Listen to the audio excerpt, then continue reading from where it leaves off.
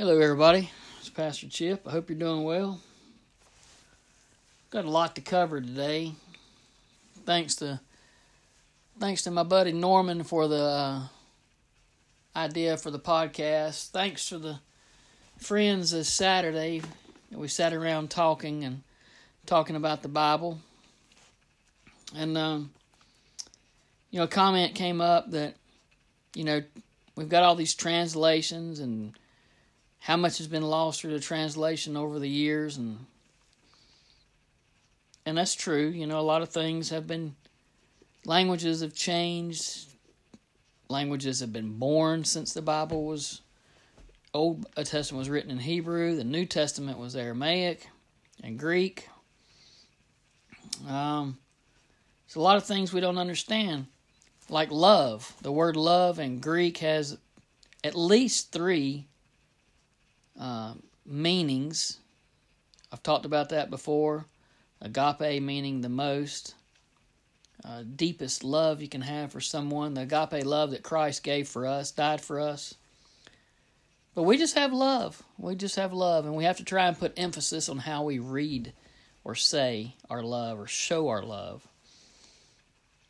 But pretty much the topic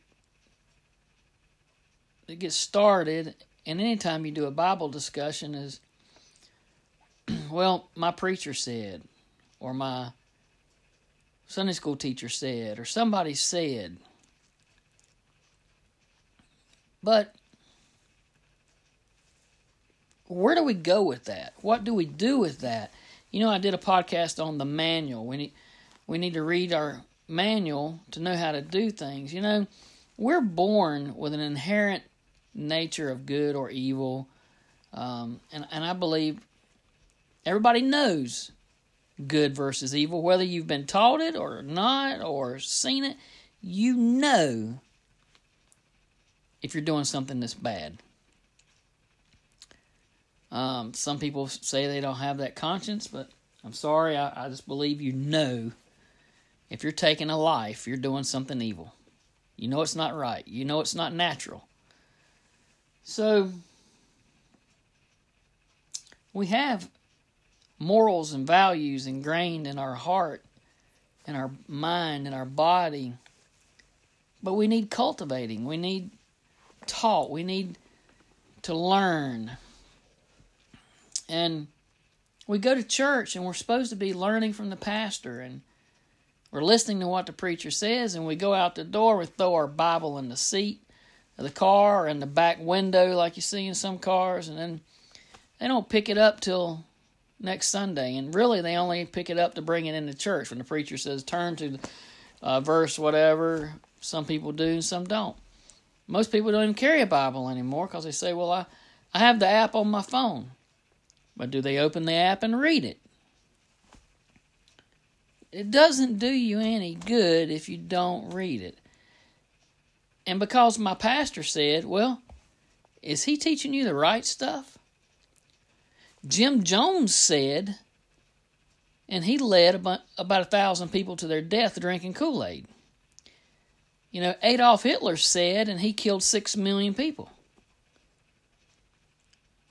Do you think for yourself? Do you read for yourself?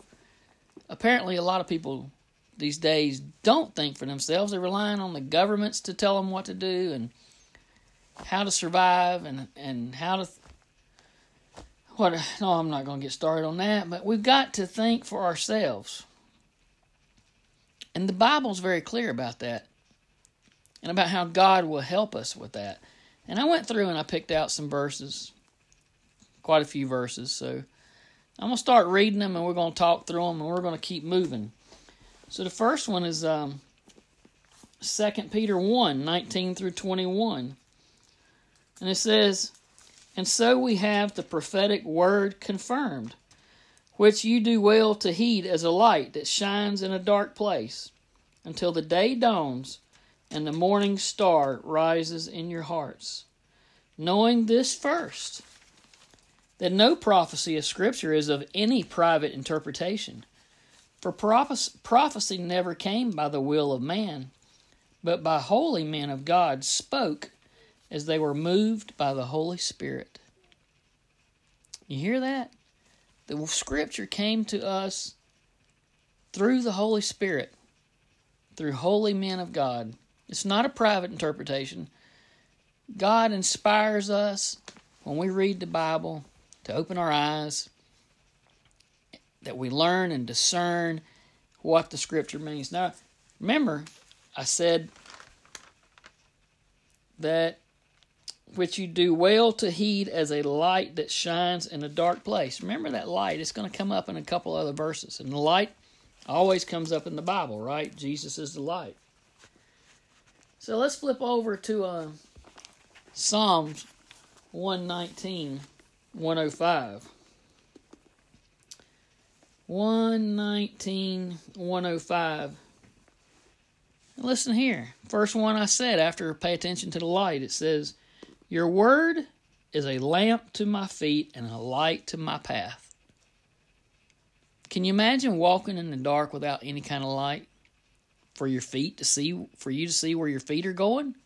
Walk off a cliff or into a pit or break a leg? The Word is that light in our life.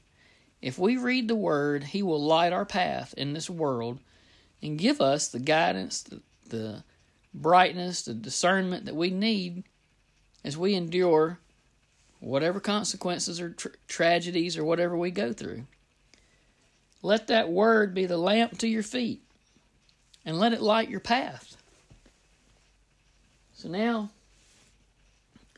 I'm going to flip over to 2 Timothy 3:16. 2 Timothy 3:16. It says, all Scripture is given by inspiration of God and is profitable for doctrine, for reproof, for correction, for instruction in righteousness, that the man of God may be complete, thoroughly equipped for every good work. You hear all that? All Scripture is given by inspiration of God, so that we can correct others, correct ourselves, instruct us in righteousness, that we may be complete, thoroughly equipped for every good work. How about that? Well, let's look back over to 1 Peter. 1 Peter 2:2. As newborn babes, desire the pure milk of the word, that you may grow thereby, if indeed you have tasted that the Lord is gracious. If you believe in the Lord, you will want His word. You know what? When you're a first grader in school, you're learning to read. You know, we used to read those books, Run, Dick, Run, Jane and whatever, and their dog. Now, I don't know what they read now, but we started off with elementary grammar and books. And then by the time you graduate high school, you're writing research papers, typing and learning all that stuff. It's the same with the Bible. When you become aware that you want Christ into your heart, you're going to seek Him out.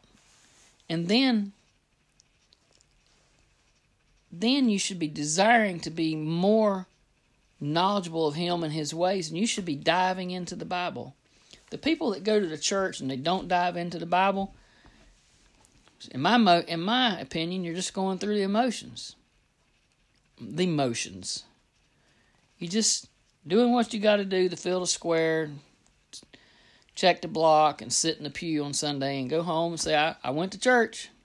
If you're not digging into the Word, you're not working at it, having a prayer life, trying to commune with God, you're missing out on everything He has to offer. Let's go over to Acts. Acts 17.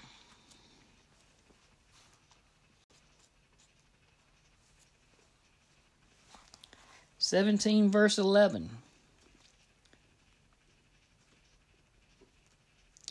It says, Starts on 10. It says, Then the brethren immediately sent Paul and Silas away by night to Berea. When they arrived, they went into the synagogue of the Jews. These were more fair-minded than those in Thessalonica, and that they received the word with all readiness, and searched the Scriptures daily to find out whether these things were so. And therefore many of them believed.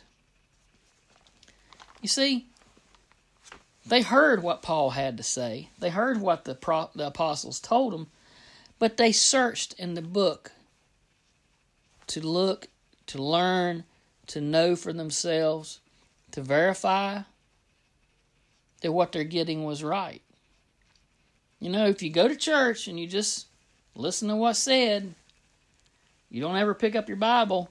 You know, it's like I had a lady tell me one time, well, you know, your wife's in hell because she killed herself. And I go, really? Where'd you get that from? Well, that's what I've always been told. Is that what you tell people? Well, I've always been told. You know,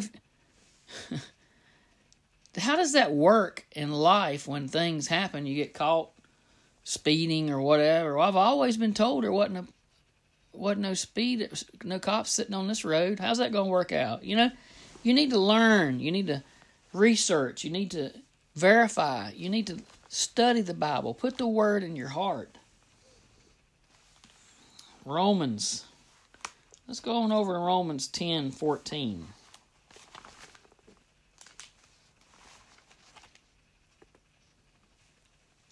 10:14 says, How then shall they call on him in whom they have not believed? And how shall they believe in him of whom they have not heard? And how shall they hear without a preacher? You see, that's the preacher's responsibility. He's supposed to be teaching us the word, guiding you in the word, not using religion as a tool for him to get rich, as a means of controlling people, misleading people. People who get into the ministry should not. You should not even be in it for the money. In my opinion, some of these rich millionaire preachers that you see that run these big mega churches, and you don't hear a lot about it going back in the communities, well, in my opinion, somebody is woefully, terribly misguided. They are more concerned about themselves and the bottom dollar than they are spreading the love and the word for the kingdom of Christ. But that's just Chip. They don't have to answer to me. You know, look at your preachers, people. Evaluate your preachers. Are they living above the standard? Are they living better than the people in their church? Are they putting more into their church? Are they teaching you the word? Or are they just preaching to you? Are they teaching you how to read things and discern things and to do the research or break it down? Or are they just telling you what they want you to hear for Sunday to get you over to the next week? Let's look at 2 Peter.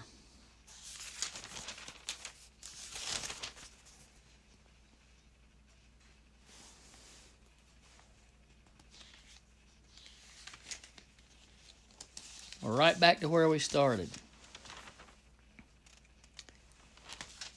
What did I say when I started this?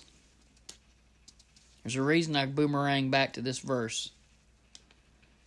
It says that no prophecy of Scripture is of any private interpretation. Prophecy came by the will of man. For prophecy never came by the will of man, but holy men of God who spoke as they were moved by the Holy Spirit. It was a lot of verses to take in, but I've got them. I'll have them in the description of the podcast. Get your Bibles. Look up the verses.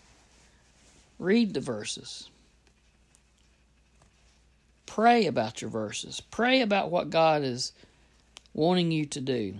And remember, if you feel God nudging on your heart, He's calling you to repentance, but you think, well, I don't like that church. They look at me funny. Or they say things about me because of my lifestyle. Or they look at me funny because of my clothes or my tattoos. If God convicts you to be there, you need to be there. God's going to meet you there. It doesn't matter if it's you and God on Sunday or you and 500 people in that church and God on Sunday, because you're there for God. You're not there for those other people. Those other people, if they're looking at you and they're running their mouth and they're gossiping, then they're not doing what they need to be doing. They need to be listening. They need to be searching the Word, and they need to be praying.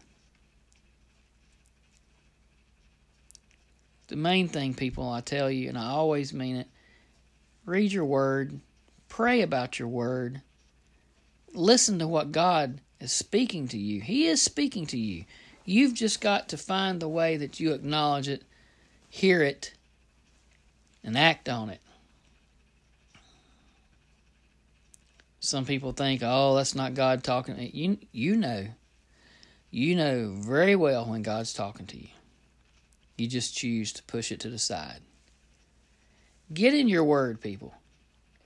Get in your Word. Start digging. Start reading. And you will be surprised where the Lord will meet you. I promise you that. And this is Pastor Chip. God bless. Thanks for tuning in. I appreciate every one of you. And remember, every single one of you is important to Jesus Christ. And to us. And to me. He died for every one of us. Even if it had been just one of us. God bless.